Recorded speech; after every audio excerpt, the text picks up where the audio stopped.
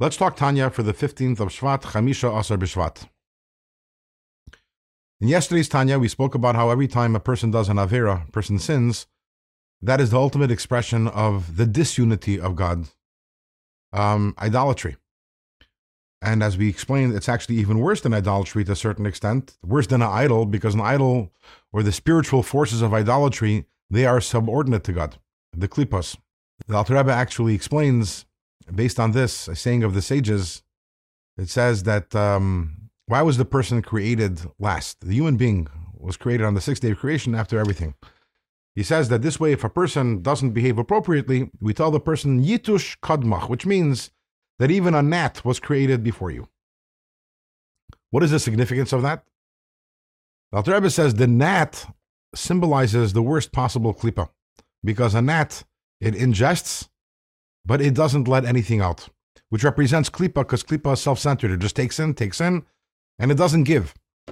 But a person who sins is even lower than the gnat, because ultimately, even the gnat, which represents the lowest klipa also, the lowest spiritual klipa, doesn't dare defy God.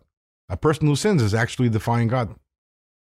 And based on this, the Alter Rebbe explains a saying of the sages in the Talmud, which says, Ein adam over avera ella imke nichnas beiruach shtos, which means that if a person sins, the only explanation possible is that that person was possessed by a spirit of temporary insanity. Sin is essentially insanity, which raises the question, why? You want to say sin is evil? I get it. You want to say that it's rebelling against God? Okay, but insanity? The joke is said about a woman who comes crying to her rabbi and says, my son went meshuga, my son went crazy. The rabbi says, what happened? She says, well, my son, he's dancing with shiksas, and he's eating chazer, dancing with non-Jewish girls, and he's eating pig.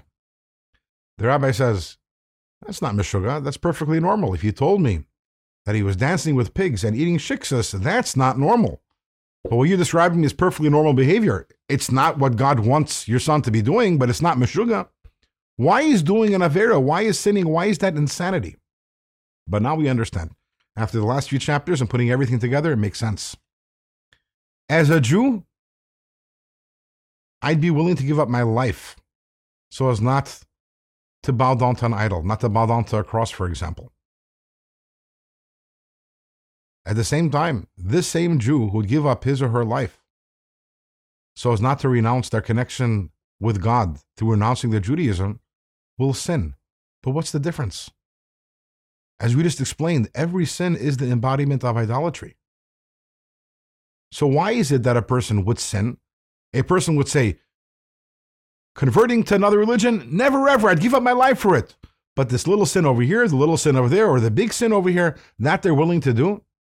The answer is it's insanity.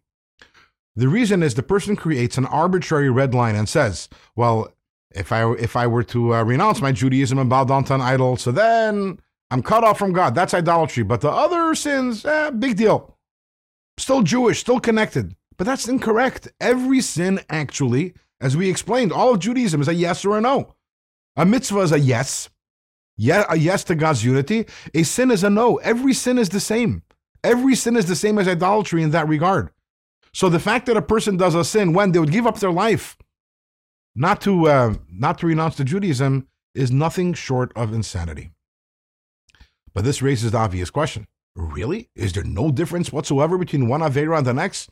Between one sin and the next? There's so much that seems to imply otherwise. And that we will talk about in tomorrow's Tanya.